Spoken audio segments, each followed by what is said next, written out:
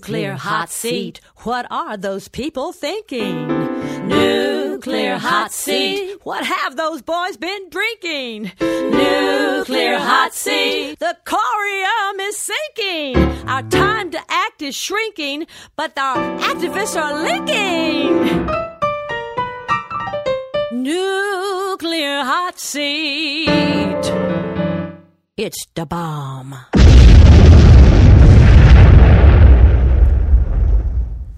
Welcome to Nuclear Hot Seat, the weekly international news magazine keeping you up to date on all things nuclear from a different perspective. My name is Libbe HaLevy. I am the producer and host, as well as a survivor of the nuclear accident at 3 Mile Island from just 1 mile away. So I know what can happen when those nuclear so-called experts get it wrong. This week, an update on the Westlake landfill in North St. Louis, where 175,000 tons of radioactive material left over from the Manhattan Project is illegally buried in a landfill where there is both an underground fire heading towards it and flooding. Sounds like the plot for a high-budget thriller, and son of a gun, that looks like what it is. We'll be talking with Brian DeLear, who lives near the Westlake landfill, is involved and has been for many years in ecological energy issues, and is currently running for public office as state representative. He's been a great source for Nuclear Hot Seat on the politics behind the nuclear hot potato in North St. Louis, and he's got some stunners for us as he puts together the big picture of what's going on in St. Louis. Plus, we'll have our popular Numbnuts of the Week feature, the nuclear reactor duck and cover report, activist shout-outs combined with the final thought, and more nuclear information than you're going to get out of any media organization run by General Electric. All of this coming up in just a few moments. Today is Tuesday, January 5th, 2016, and here is the week's nuclear news from our perspective. There's absolutely no way to bring you up to date on 3 weeks of nuclear news. I had over 85 pages of source material to pull from, so I'll just skim over the stories to give you an overview as best I can, starting with the United States. Starting with the Westlake landfill in North St. Louis, where the Environmental Protection Agency said on Thursday, December 31st, that yes, it would require a barrier to separate the radioactively contaminated Westlake landfill from the smoldering Bridgeton landfill right next door. It's a decision that's been under consideration by the EPA for more than 2 years, with initial survey work on the barrier starting in October of 2013. Way to go, EPA! EPA spokesmodel Angela Breeze said, "Based on the information we have to date, we do think it's prudent to proceed with the installation of the barrier. And while it is being received as an excellent step to take, rather tepid in the enthusiasm department, but that could be related to the fact that in October, EPA announced that they would have plans on a barrier by the end of the year, and by golly, by getting it in on the afternoon of December 31st at the end of a news cycle on a day that nobody wants to listen to the news, well, sure, that's the perfect time to announce it. Considering October is also when the first responders in the North St. Louis area announced their emergency plan should the fire intersect with the radioactive waste, along with the estimate that this could take place in as soon as 3 to 6 months, note that December 31st was just a hair short of 3 months. No word as to the current location of the fire. The day before, on December 30th, a new peer-reviewed scientific study by Robert Alvarez, Marco Kaltofen, and Lucas Hickson tracked legacy radionuclides in St. Louis, Missouri, by tracking the lead-210 in the environment. This revealed massive off-site radioactive contamination from the Westlake landfill. We'll have a link to the actual study and to news reports on it up on our website, nuclearhotseat.com, under this episode, number 237. It's believed that contamination is being spread even further by stormwater runoff from the Superfund site that was captured last week on multiple videos and still shots. This will be discussed at some length during our interview today, so stay tuned. And isn't it interesting, in light of all the problems getting a cleanup in North St. Louis, that in Parks Township, Pennsylvania, after finding a greater than expected amount of special nuclear material, potentially suitable for nuclear explosives, the Army Corps of Engineers on Tuesday announced its decision to remove 36,000 tons of radioactive material from a nuclear dump in Parks Township. $350 million is what the project is going to cost, and despite complaints by the site owner, BWX Technology, which was formerly Babcock and Wilcox, maker of bad quality nuclear reactors at 3 Mile Island, the cleanup in Pennsylvania will go ahead. Why did they get a cleanup and North St. Louis doesn't? I predict there's something dirtier here than anybody has yet figured out. Time for the Nuclear Hot Seat Duck and Cover Report, focusing on the finer points of what can go wrong at nuclear reactors. At the Waterford 3 nuclear power plant in Kelowna, Louisiana, the Nuclear Regulatory Commission informed the owners, Entergy Corporation, that they face possible penalties because contractors failed to conduct hourly fire watch inspections within the plant for about 15 months, and they falsified records for 10 months to show that inspections occurred. Portions of land around the now-shuttered San Onofre nuclear facility in Southern California, quote, may be contaminated, according to the Navy, which wants an accounting from Southern California Edison, which owned and operated San Onofre, before the Navy takes the land back.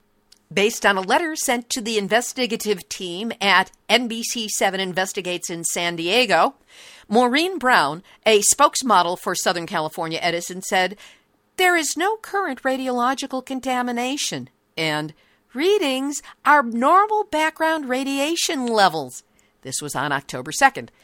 However, new documents obtained through the Freedom of Information Act show that SCE's own internal reports show the site may be contaminated. Plutonium has escaped from the Hanford nuclear site in Washington state in the form of air coolers about the size of a shoebox that are worn by workers on the site to make their protective suits more comfortable. 21 contaminated coolers have been found, most at the Hanford Fire Station, and 2 in the trunk of a salesman's car in Kennewick, Washington. Other plutonium-contaminated material is being searched for as far away as Ohio and Pennsylvania. Degraded power cables at the Akani Nuclear Power Facility in South Carolina has led to a special inspection by the Nuclear Regulatory Commission. You'd think the NRC would be inspecting all along and would have caught the problem first. The NRC has granted Entergy, owner-operators of the now-shuttered Vermont Yankee nuclear facility, a permanent partial exemption from regulations that require retention of records for certain systems, structures, and components. I can hear the sound of Entergy clear-cutting the evidence via shredder all the way on this coast. The NRC is keeping an eye on rapidly rising water levels along the Mississippi and Missouri rivers as El Niño continues to deposit record rainfall. Significant flooding is expected to persist for another 2 weeks in parts of Nebraska, Missouri, Arkansas, Mississippi, and Louisiana, potentially impacting Fort Calhoun, Cooper, Callaway, Arkansas Nuclear 1, Grand Gulf, and Riverbend nuclear plants. And National Geographic is carrying an article, As Sea Levels Rise, Are Coastal Nuclear Plants Ready? Ooh, teacher, I bet I know the answer to that one. We'll have a link up on the website. And that concludes this week's Nuclear Hot Seat Duck and Cover Report. A few more U.S. headlines. The uranium levels in soil has been spiking at a mine near the Grand Canyon. Actor James Cromwell best known for his role as the father in the movie Babe, was arrested while protesting the building of a power plant in upstate New York, at Wauwatosa, New York, to be specific. California's Lieutenant Governor, Gavin Newsom, has ordered an environmental review of the Diablo Canyon nuclear plant, saying it will need to pass a broad California Environmental Quality Act review, which it was not subject to prior to opening in 1985. And it's built on all kinds of intersecting earthquake faults. So hopefully this will be a step towards getting it closed. And this numbnuts adjacent story out of Hawaii, where experts, put that in quotes, are baffled by the mystery of Hawaii's disappearing humpback whales. They usually arrive in the waters off Hawaii in December, but not this year. I wonder why. As songwriter Tom English might sing in his song, what part of Fukushima do you not understand? Speaking of Fukushima, in Japan on the 18th of December, TEPCO reported to the Japanese Nuclear Regulatory Authority that the underground wall that they built has ended up increasing the speed with which groundwater is being retained in the plant buildings. It's water everywhere for TEPCO, and they've even considered evaporating 800,000 cubic meters of tritium water into the air, which would be a really, really bad idea, according to Dr. Ian Fairley, the British researcher who wrote, "First, evaporating this radioactive water will not isolate the radioactivity. All it would do is convert liquid tritiated water to tritiated water vapor, which would be emitted to the air at Fukushima and result in high exposures to those downwind of the plumes." Other problems stated by Fairley included evaporation making the problem worse as aerial emissions are more hazardous than liquid discharges to the sea, and the fact that tritium is not, quote-unquote, relatively harmless, as the propaganda puts out. Ian has a website, Ian Fairley, IAN, F like Frank, AIRLIE.org, and that's where you'll find a PDF of his report on tritium. TEPCO is wanting to restart the nuclear reactors at Kashiwazaki Kariwa nuclear plant, but need to gain public consent in order to do so. So they're running TV commercials in Niigata Prefecture, which is where the facility is located. In the evacuated town of Futaba in Fukushima Prefecture, workers are finally removing a sign which touted the pro-nuclear premise, "Nuclear power is the energy of a bright future," in referring to the Fukushima Daiichi nuclear facilities. And now, Nuclear hot seat, nuclear hot seat, nuclear hot seat, numbnuts of the week. the one thing you never want to reuse, repurpose, and recycle is radioactive waste. But try telling that to the Environmental Ministry of Japan, which has announced that they plan to reuse contaminated soil in public construction projects. That's right, share the pain, just spread that contamination around. Any contaminated materials or soil that has fewer than, are you ready? 8,000 becquerels of radiation per kilogram. The ministry claims that 99.8% of this contaminated soil can be reused, and they plan to start doing so as of April of 2016. I'm sure plenty of it is going to be recycled into the 2020 radioactive Tokyo No-Olympics. The ministry does admit that convincing the public and construction companies to use this soil is a bit of a challenge. But hey, if you're going to commit a crime against humanity, make it a big one. And that's why you, Environment Ministry of Japan, are this week's Nuclear Hot Seat, Numbnuts of the Week. With thanks and appreciation to FukuLeaks.org, whose item from December 22nd I lifted virtually word for word. Go check out their site. They're a really good source. On December 18th, at the Leningrad Nuclear Power Plant, 80 kilometers, 50 miles from St. Petersburg on the Gulf of Finland, a pipe carrying steam cracked and radioactive steam was emitted in bulk into the atmosphere, a situation which continued for at least a 2-day period of time. The steam was visible outside the facility, triggering widespread panic as some residents in St. Petersburg tried to flee the city. Others bought iodine to try and protect against radiation poisoning. And while officials said there was no radiation leak and it was just steam, ecologists said denial was not to be trusted due to memories of Chernobyl. 2 days of coverage, and then the story dried up. Ah, Russia. In Taiwan on December 26th, one of 2 reactors at Taiwan's nuclear power plant broke down on Saturday afternoon. That leaves only 2 of the 6 nuclear reactors at the country's 3 nuclear power plants still in operation. In Germany, many residents are upset, if not outraged, at the relaunch of the De Haene 2 Belgian nuclear power plant that was shut down because of microcracks. Can't say that I blame them.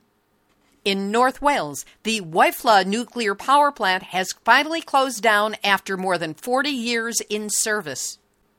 In the UK, radioactive waste from the Sellafield nuclear facility in Cumbria is contaminating shellfish hundreds of kilometers away on the west coast of Scotland, this according to a new scientific study. In South Korea, construction will begin next year on a museum dedicated to showing the horror of the August 1945 atomic bombings of Hiroshima. Meanwhile, here in the U.S., the National Park Service is moving ahead with 3 national parks glorifying the science behind the atomic bomb. The 3 sites are Trinity in New Mexico, Oak Ridge in Tennessee, and the Hanford site in Washington State. No word if campfires, s'mores, and kumbaya are mandatory at these U.S. parks. We'll have our featured interview in just a moment, but first, it's a new year with 52 weeks of nuclear shenanigans for Nuclear Hot Seat to report on. If you care about honest, vetted information, as well as in-person reporting on the events and issues that come up, we're going to need your help in the coming year. Nuclear Hot Seat has travel plans to get me to St. Louis, to attend the Uranium Film Festival. There's a possible road trip under discussion to the East Coast. And I have the ultimate goal of attending the Excellence in Journalism Conference in New Orleans in September, so that more than 1,000 journalists and news directors who attend can be lobbied in person to cover our issues from a different perspective, of course. We need your help to make that happen. You can donate to Nuclear Hot Seat by going to nuclearhotseat.com and clicking on the big red donate button. You can donate either through PayPal or directly from your credit or debit card. And if you prefer not to donate online, you can email info@nuclearhotseat.com for a snail mail address where you can send your donation the old-fashioned way. Whatever you can do to help us meet our goals in taking down this nuclear monstrosity in the coming year, you have my deepest gratitude. Brian DeLear was an interview guest on Nuclear Hot Seat number 228, and he was so terrific in bringing us to an understanding of the political situation that is taking place there that we decided to have him back for an update. Byron DeLear lives near the Westlake landfill and has been involved in clean energy issues as chairman and CEO of Energy Equity Funding. He's a columnist with Examiner.com, where he writes on nuclear issues, was founder of Global Peace Solution, and is currently running for state representative. We spoke about the latest developments on site at Westlake, as well as more on the politics behind this nuclear hot potato. Note that when Byron speaks about the Atomic Energy Commission, this is a reference to the agency that in 1977 was turned into the Department of Energy under then-President Jimmy Carter. Byron DeLear, welcome back to Nuclear Hot Seat. Libby, thank you so much for having me. I enjoy your program immensely, and you're doing a great service for drilling down with greater detail into these issues, which we don't normally see in the mainstream media. Well, let's get started and do that right now. There's been a lot happening in connection with the Westlake landfill, and we're going to range over a number of different topics. But one thing that's uppermost in my mind right now is that in late December, a peer-reviewed study on radioactive contamination of St. Louis County by the Westlake landfill was published in the Journal of Environmental Radioactivity. Byron, how has this report been received by the activists and also the political powers who are involved with both the people in the area and also with Republic Services?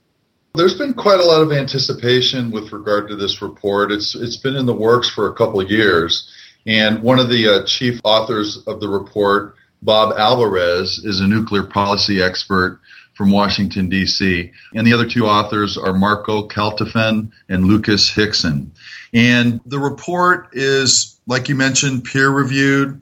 It is scientific evidence. It is independent evidence that there is significant radiological contamination from the Westlake landfill that is moving off-site. What's key here is that some of the agencies, for example, the EPA, don't necessarily want to admit that the presence of this radioactive material is that much of a threat to the community. In fact, in a public hearing in October, Mark Hague, who's the regional director of the EPA, was asked if there had been any radiological contamination moving off-site, and he said, we don't really have evidence of that. That may technically be true, but the problem is that the EPA is not doing comprehensive testing off-site of soil, and basically, if they don't look for it, they don't see it. And I got to tell you, I guess you could do this for a number of years, but this community has been suffering from the presence of this radioactive material for now over 40 years, and people are desperate for a solution. There is a severe impact on local residents here, cancer clusters, sicknesses, illnesses, and I know that you've covered this a number of times with a number of your guests, but needless to say, this report that has come out only is confirming a building consensus amongst independent expert observers that indeed the material that has been illegally dumped at Westlake is threatening the community and most likely poisoning folks. The report confirms that radiologically contaminated material at Westlake has been leaching off-site and has been doing so, polluting the environment for years, and most likely poisoning the nearby residents, as the recent survey that was put together by the Coldwater Creek Group can attest. Let's look at the EPA for a moment. How long has EPA had any kind of mandate over this site, and what have or have not been their actions? The EPA declared the Westlake landfill a Superfund site in 1990. And just to kind of delve into the history here, 43,000 to 48,000 tons of radiologically contaminated material that's been dumped at Westlake came from the Manhattan Project during World War II. St. Louis played an extremely pivotal role in the Manhattan Project in developing the first working atomic weapons. In essence, the foundation stones of nuclear weaponry itself were laid here in St. Louis, and it generated hundreds of thousands of tons of nuclear waste byproducts, which have been sadly polluting the North County area. There are over 100 contaminated sites. All of those sites have been put under the pertinent federal cleanup program, which is by the Army Corps of Engineers called FUSRAP, except for the Westlake landfill. Why is it that Westlake is not under the FUSRAP program? It's a pretty convoluted and complex, sordid tale, to be sure. Essentially what happened is the Atomic Energy Commission in 1962 auctioned off 125,000 tons of this material from the world's first nuclear waste dump, essentially, which was at the St. Louis airport site. And they sold it for $1 a ton. And they sold it to a small private operator called Contemporary Metals. And then there was this kind of period of nuclear hot potato, which we covered in our earlier interview, Libby, in which this material was exchanged from one small private entity to another private entity. And this entire time, the Atomic Energy Commission is reissuing licenses to these different entities. Eventually, Cotter Corporation acquired the materials, and they sent much of the material to their processing plant in Canyon City, Colorado. However, there was a significant amount still in St. Louis, and they tried to find a disposal site that would take the material in. They got rejected numerous times, and eventually they decided to illegally dump it at the Westlake landfill, which is a site that has not been designed to hold radioactive material. It is an unlined municipal landfill. This material is uncontained. It's sitting on the surface. It is polluting the groundwater. It is only a mile away from the Missouri River, which is upstream from municipal water intakes. So you can see that this is a very harrowing, threatening situation. And what's particularly interesting, Libby, is when you start to delve into the primary source record, you find that there is potentially this agenda within the Atomic Energy Commission to sort of offload the liability for this material off of their balance sheet. And there's kind of a trail of evidence that when you connect the dots between all these different events and motivations, it becomes very clear that the federal government is attempting to shirk its responsibility to ensure that the health threats associated with the nuclear weapons program, that they don't want to be responsible for those health threats. And this is what's particularly criminal in my mind. And when I say criminal, I mean violations of law, because the licensing of this material is very dubious. They sold this material, which was nuclear byproduct material as defined in the Atomic Energy Act. They sold this material and licensed it as source material. And it's not source material. It is byproduct material. And there are specific protections designed within the Atomic Energy Act itself in the event that any byproduct material is mishandled or used in a way that's a violation of law or used in a way that's beyond the scope of the license. The Atomic Energy Commission is instructed explicitly by the law to recall that material. And so it becomes very interesting when you start to focus in on some of these issues of liability. And what we're facing now is most likely a $400 million cleanup tab. And ultimately, because the nuclear weapons program was designed to defend the national security of the United States, the folks that are suffering nearby the Westlake landfill are suffering due to the defense of our nation. And in essence, they are enemies left behind lines. And the federal government has a responsibility to step in to make this community whole again. When you say $400 million to clean this up, is that just the Westlake site and the contamination that it has created, or is it all of the sites in the greater St. Louis area? That's just the Westlake site. And this scope of work has not been defined literally. There have been some estimates that have been posited, and that is one of the estimates. And that would involve removing this threatening material from the center of a county, a densely populated county of 1 million people, removing this material, removing the threat, and putting it in a licensed disposal facility away from water sources and away from population centers. And that's the holy grail, because we really don't have anything like that. The only way that the waste control specialist down in Texas, for example, gets away with qualifying for the waste is that they had the maps redrawn as to where the Ogallala Aquifer existed. The early maps showed them virtually on top of the aquifer, and then later maps, and there was a lot of manipulation around this, showed it as being at some distance so that they qualified for taking in more waste. There really is no place for this to go, but it can't stay where it is now. There's even more reasons why the fantasy that this material can remain in situ in a safe capacity, whether they put a cap on it or whatever half measures have been suggested. It is a complete fantasy because the radioactivity of this landfill is only going to increase by orders of magnitude moving forward. That's called ingrowth. That's a kind of a technical term, a scientific term, but it refers to increasing levels of radioactivity due to the thorium, the uranium, the radium that has been discovered that is dumped at the Westlake landfill. In other words, as these materials break down, they will be releasing greater and greater quantities of radioactivity into the general environment. Correct.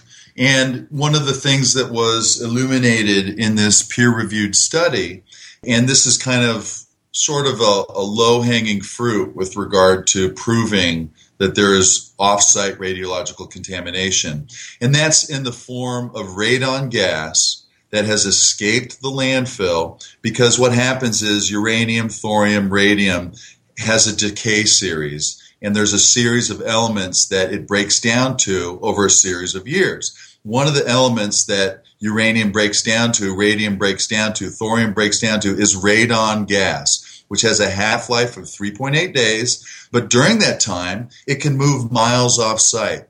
And then a few other elements down the chain after that 3.8-day period is lead-210. Lead-210 is radioactive. It's a highly toxic material. It is a heavy metal. In fact, radon gas is the second leading cause of lung cancer. And of course, much of it is naturally occurring. But the point of the community is that when you have an artificial source of radioactivity that is man-made, clearly that becomes a greater health threat than what is naturally occurring. That's why it is so necessary to remove this material so that that threat is reduced by orders of magnitude. What the study authors discovered in looking at 300 samples taken all around the landfill and also around some of the other legacy sites, including the Laddie Avenue site, which is also called the Hazelwood Interim Storage Site, and the St. Louis Airport site, and also the downtown Mallinckrodt Chemical Works site. What they discovered is that there was an inordinate amount of lead-210 in these samples, and when they compared the lead-210 to the other elements, the other members of the decay chain, they found that it was out of equilibrium, meaning it was out of balance, which means that the radon gas that eventually turned into lead-210 originated from the Westlake landfill. This is, of course, all extremely horrifying information. And in terms of the contamination, it may have been made worse by the recent severe flooding in St. Louis. There were even several videos that I saw, I believe you took one of them, of water that was rushing downward off the Westlake site during the storms and immediately thereafter that seemed to be emanating from the area where we know that the radioactive material was buried. Representative Bill Otto, whose district is where the Westlake landfill and Bridgeton landfills are located, he took some video. I took a video of a location where you could clearly see that storm rainwater runoff was coming from the designated radioactive areas, and you can see the radioactive signs on the chain link fence, and the water was just rushing off of the hill, going into troughs that then fed the Missouri River. And so Bill asked the question, how can anyone make the argument that radiological material is not moving off site when you see the floodwaters moving directly off of the radioactive site where the area is, where the radioactive material is. And that material is on the surface in this area. Given that it's so obvious that radioactive material was most likely being flooded off of the top of the Westlake site, what does the EPA say about this runoff water, and on what do they base that pronouncement? Well, there seems to be a pattern of behavior where the agencies want to minimize any perceived threat. They want to obfuscate the issue. In the case of this specific instance, the EPA spokeswoman said, oh, well, no, that water isn't coming from the Westlake landfill. That water is coming from the Bridgeton landfill, which if you look on a Google map, the Bridgeton landfill is over 800 feet away from where we were filming. So it just doesn't hold water to make a pun. And it's really sad, Libby, that you have a federal agency that ostensibly is designed to protect the public against health threats, against toxicological hazards. You have this agency that just seems completely, utterly tone deaf with regard to how they're dealing with the Westlake landfill. And that's why the public and the Just Moms STL group and different community activists have been so outspoken on this, because the situation is so dire that we're not getting any action on this. For 4 decades, we have not gotten any action on this. Senator Claire McCaskill and Senator Roy Blunt, in a bipartisan fit of rare cooperation, introduced legislation a couple months ago to strip the jurisdiction of the Westlake landfill away from the EPA and to grant it to the Army Corps of Engineers, which has the capacity to execute the removal of this waste. The Army Corps of Engineers, they have been a part of this narrative, the Manhattan Project, from the beginning. You may recognize that the official name for the Manhattan Project was actually the Manhattan Engineering District. And so the Army Corps of Engineers has been at the front end of this narrative. They have the expertise, and more importantly, they have a more pointed ability to handle the issues of liability with regard to the removal of this waste. So legislation has been proposed. It sounds like the Army Corps of Engineers, their FUSRAP program, is the right one to handle this because they have the experience, they have the history of dealing with it. How is the legislation going, and where's the support, and what, if any, pushback is there? There's been 2 bills that have been introduced, one in the Senate, which is Senate Bill 2306, and in the House of Representatives by Representative Lacey Clay and Representative Ann Wagner, also a bipartisan effort. That's House Resolution 4100. There has been an attempt to shut down this legislation by the landfill operator, the landfill owner, which is Republic Services, and they have been trying to finance citizen groups, or some refer to them as AstroTurf groups, because they're really forwarding a corporate agenda to protect the status quo and to do nothing with the site. That's the corporate agenda in this case. They have been trying to characterize the removal of this waste as being an even greater threat than leaving it there. And they're talking to folks in rural Missouri and outstate Missouri, and they're saying, do you want radioactive material to come through your community? And they're trying to stir up this opposition, which is sort of synthetic and fake, because the bottom line is the Army Corps of Engineers, as I mentioned earlier, they have already removed over 1.2 million cubic yards, which is more than 1,200,000 tons of this material has been safely removed from North County from the other FUSRAP sites, the other Army Corps sites. And that material is put in specially constructed rail cars, and it's shipped away from the state of Missouri. So for Republic Services to be financing efforts to say that this is going to be a massive threat if we actually clean up the area to make it safe for the local families and local residents that live near here, for them to say that that's going to be an even bigger problem just doesn't pass the straight face test. How is Republic hurt if FUSRAP comes in? I mean, what could possibly be their objection to the sane and relatively safe, though this stuff is never safe, but the relatively safer handling that FUSRAP can provide when EPA has basically been going biddy for years, for decades now? Republic Services is the second largest trash hauler in the United States. Bill Gates is a significant shareholder. It is a large conglomerate corporation. And I think that they are probably erring towards the side of predictability and stability in regard to their preservation of the status quo.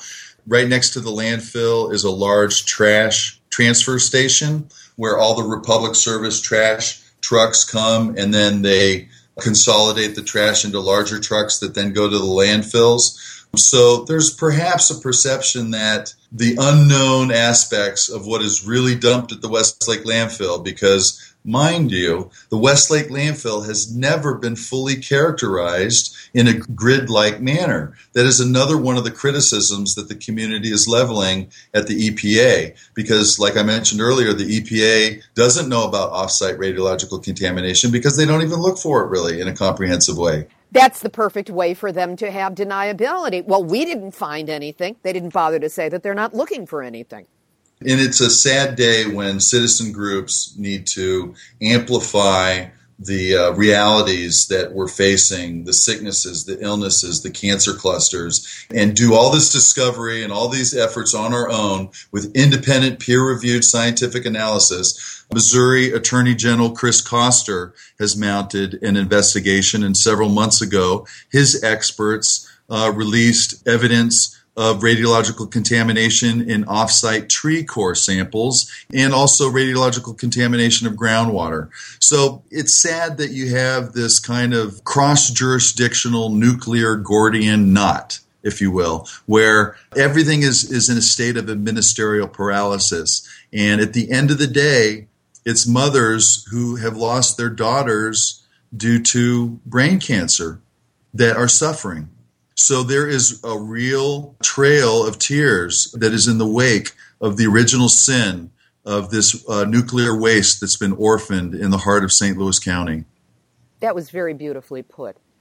Where is the local media on this, and how aware in general are the people of St. Louis of this massive problem that exists right smack up against their city? A few years ago, some would refer to St. Louis's role in the Manhattan Project as a best-kept secret. However, because there's this encroaching landfill fire, which we haven't mentioned yet, there's a landfill that's right next to the radioactive waste that has had what is referred euphemistically as a subsurface smoldering event. But it's really. I love bureaucratic language. That's some techno speak, isn't it? You know, so this fire has been burning for nearly 6 years, and they're just letting it burn. Like I mentioned earlier, Attorney General Chris Koster, his experts have shown evidence that the fire is moving closer to the radioactive waste, and it's about 1,000 feet away. And St. Louis County released emergency plans preparing for a radiological plume to be emitted from the landfill should the fire meet the radioactive waste.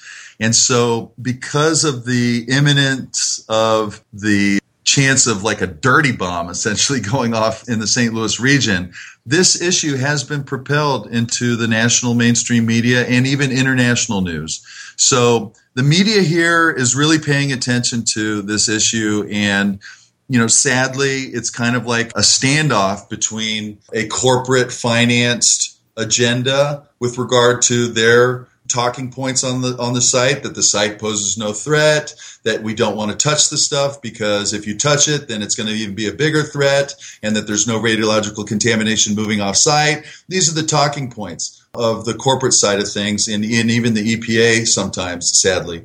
And then on the other hand, you have these independent experts like this recent peer-reviewed paper that are showing that indeed this is an ongoing threat, that the radiological contamination is moving off-site, and that you have the Attorney General's experts that are confirming that. So you have these kind of two competing narratives, and such is the case with politics, right? But I have to say that, and I have expressed this to the different groups when I've had the chance to talk with folks, it's a righteous cause to be calling attention to the fact that there is cancer clusters that are emerging, that are presenting in this community. The state of Missouri did an extremely narrow study of the zip code right around the landfill and discovered a 300% increase in childhood brain cancer. And that was an extremely narrow study that didn't even account for folks that moved away, etc. So you have these illnesses and autoimmune diseases that are emerging. and you have property values that are plummeting. And so the community has called for the removal of the waste. They have said that we need to have a 1 mile buyout of nearby residents, which is about 90 homes, and that we need property protection for the different businesses and residences that are in the region so that they're not negatively impacted by really a liability that the entire United States of America should shoulder. Because, like I mentioned, this radiological contamination is there due to the defense of our nation. The Manhattan Project in early Cold War years is what's generated the hundreds of thousands of tons of nuclear waste byproducts. And so, we spend a ton of money on our defense industry, and if we cannot clean up the mess created by the very first atomic weapons development, then what mess can we clean up? What can those of us who are listening to this narrative do to support the moms, the citizens, the ill people, the ones who live within 1 mile? What can we do to help support the people of North St. Louis and beyond? Well, first of all, you can join the Facebook page, Westlake Landfill, because that operates as kind of a central repository of all these studies and all these news stories and all this information that's coming out. The next thing you can do is call your local senator or representative and ask them to support Senate Bill 2306. Ask them to support House Resolution 4100, which would transfer jurisdiction of the Westlake cleanup to the Army Corps of Engineers. These are kind of immediate calls to action that folks can do. At this point, I figured the interview was pretty much over, except for some boilerplate at the end. But as so often happens, our conversation veered off into a direction so informative that I would be remiss if I did not include it. Libby, I find it just unconscionable that the federal agencies like the EPA or the Army Corps of Engineers or the Department of Energy, they treat the exact same wastes that are located in different parts of the country. They have different standards of cleanup depending on where you are in the country.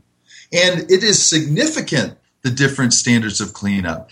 And this is a form of territorial discrimination. This is a form of environmental injustice that violates the civil rights of the folks that are not afforded the same level of cleanup. And St. Louis is one of those areas that is not afforded the same level of cleanup. For example, in 1983, there was an article that came out which talked about nuclear byproduct wastes that were stored in Fernald, Ohio. Now, those wastes had come from Mallinckrodt Chemical Works. They were stored at the airport site, which I've mentioned earlier, and then they were shipped to Fernald, Ohio for storage. Those wastes had some radium in it. At an earlier date, they were perceived to have some economic value. So the Belgian mining interest that had sold the Belgian Congo pitchblende, which was the most pure form of uranium, a freak of nature. This is ultimately what led to the success of the Manhattan Project. This pure form of uranium came to the United States, and the Belgian mining interests said, okay, you can have the uranium in there, but we want to retain ownership of some of the other materials in there in case at a later date we want to go get it. So they were storing it up in Ohio, and the Reagan administration in 1983, they said, okay, we will assume liability for this material and clean it up, but only if you allow us to place nuclear cruise missiles in Belgium. So you have this real dirty business dealing going on with cruise missiles being placed in Europe, and then all of a sudden, then of course the cleanup can take place. But it even gets worse, because this is where the territorial discrimination comes into play. In the agreement to clean up those wastes in Fernald, Ohio, they say that they will either entomb the waste, which means full encapsulation in a disposal cell, or they will remove the wastes from the site so that it no longer threatens that community. In St. Louis, we don't get that. We don't get the perspective that says that we cannot allow tens of thousands of tons of highly radiotoxic material to lie in situ in the heart of a county of 1 million people. This is actually considered to be, well, maybe it's palatable. Maybe we can leave this material in the Westlake landfill and just put a cap over it, which is what the EPA was trying to suggest in their record of decision in 2008. I just find it actually shocking about this. And even the EPA spokeswoman recently said that the same wastes in different parts of the country have entirely different cleanup standards. And how does that make any sense? How does that make any sense when you have actual people suffering due to sicknesses, disease, and death because of the presence of this material? It is not right. It is not correct. And that's why this issue has been propelled into the national spotlight, because we are going to see this material removed. And I have made this a pledge in my campaign for state representative. I'm running for state representative in the district where these landfills reside. And I have made a pledge that I will work tirelessly until we make this community whole again by protecting this community and removing that waste. And if you were in a position where you could wave a magic wand or an executive order and take action to make certain that this would happen, what would you want to see happen? What would you do? There have been calls to the White House. In fact, I have spoken to the White House legal team about this. I have a friend and colleague who's the general counsel to the executive office of the president. And the president is very much aware of the Westlake landfill. In fact, recently, a local progressive hero in our community, Rabbi Susan Talbot, was lighting the menorah at the White House, and she mentioned the moms that are working to clean up the Westlake landfill in the White House.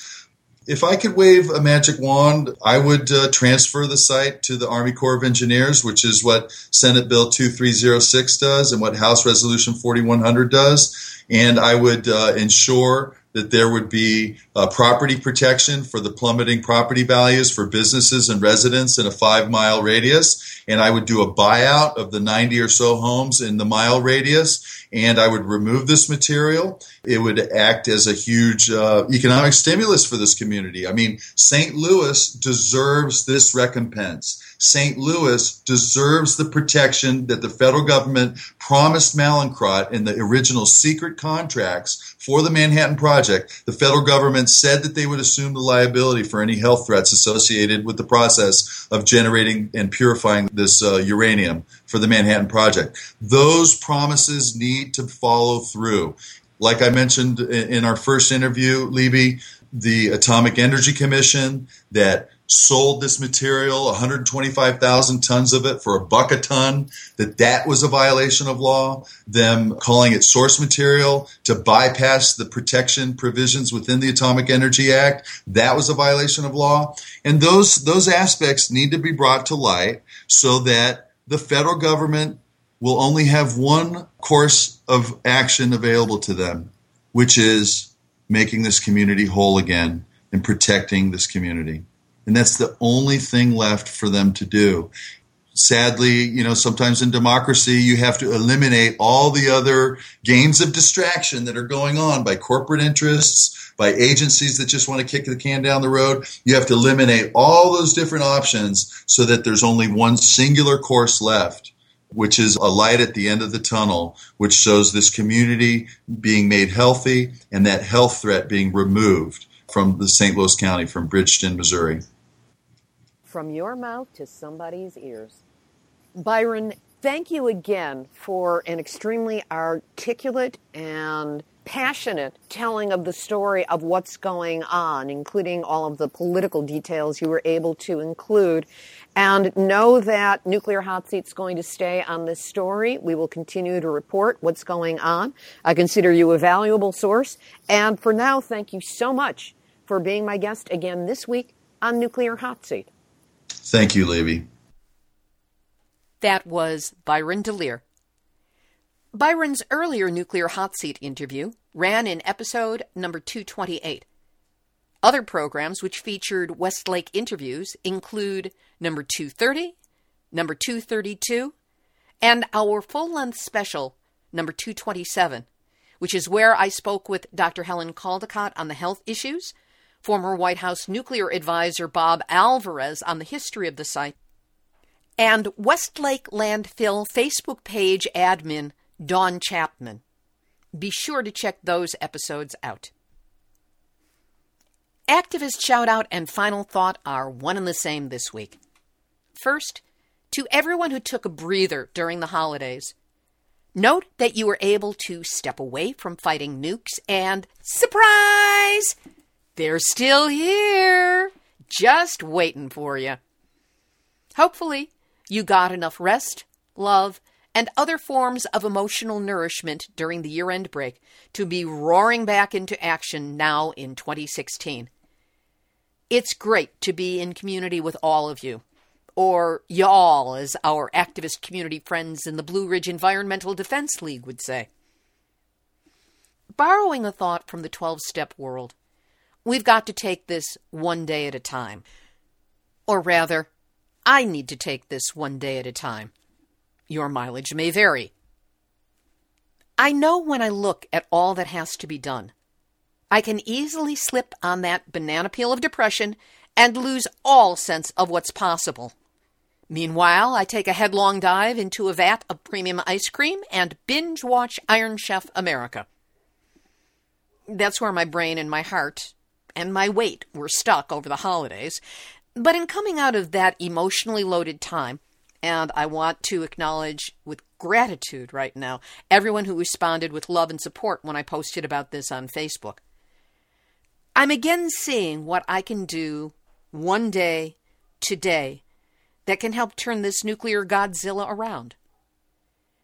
As we approach the 5-year anniversary of Fukushima, the 30-year anniversary of Chernobyl, and 37 years since 3 Mile Island, we can only do what we can do to try and make certain there are no more catastrophic nuclear anniversaries to celebrate.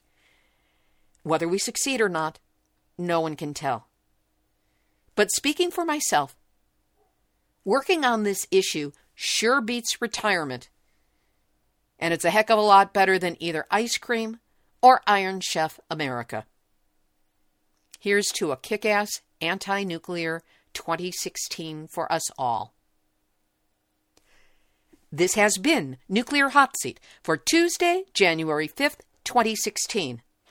Material for this week's program has been researched and compiled from ENEnews.com, STLtoday.com, KSDK.com, Examiner.com, ScienceDirect.com, TribLive.com, NOLA.com, NWNewsNetwork.org, NBCSanDiego.com, WYFF4.com, Fox5SanDiego.com, KnoxBlogs.com, ReviewJournal.com, Yahoo.com, ScienceBlog.com, KNAU.org, NationalGeographic.com, Bloomberg.com, Reuters, U.S. News, Christian Science Monitor, FukuLeaks.org, Fukushima-Diary.org, Tokyo Electric Power Company, Asahi.com, QHA.org, DailyCause.com, DailyMail.co.uk, FocusTaiwan.tw, DW.com, WalesOnline.co.uk, Nuclear-News.org, HeraldScotland.com, BBC.com, JapanTimes.co.jp,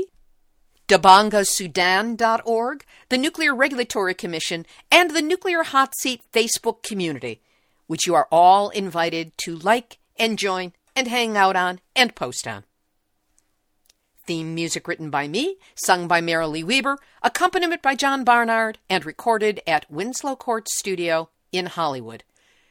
Nuclear Hot Seat is syndicated by UCY.TV, on StewWebRadioNetwork.com, formerly Veterans Truth Network, in New Zealand by NewZSentinel.com, and as of this week, we welcome our latest community to join the syndication net, ActivateMedia.org. It's based in Boston and an offshoot of the Occupy movement. Yum! If you're new to Nuclear Hot Seat, check out the archive, everyone. You can find us on iTunes under podcast, on the website, nuclearhotseat.com, and on our YouTube channel under Nuclear Hot Seat Videos. Nuclear Hot Seat is the activist voice on nuclear issues, so if you have a story lead, a hot tip, or a suggestion of someone to interview, send an email to info@nuclearhotseat.com. We are copyright 2016, Libby, Halevi, and Heartistry Communications. All rights reserved, but fair use allowed, as long as proper attribution is provided. And if you just choose to link with us on your website, shoot me an email and let me know about it. Glad to have you on board. This is Libbe HaLevy of Heartistry Communications, the heart of the art of communicating, reminding you that we have all had our nuclear wake-up call. Now, do not hit that snooze button and don't go back to sleep, because we are all in the nuclear hot seat. Nuclear hot seat. What are those people thinking? Nuclear hot seat. What have those boys been drinking? Nuclear hot seat. The corium is sinking. Our time to act is shrinking, but our activists are linking. Nuclear hot seat. It's the bomb.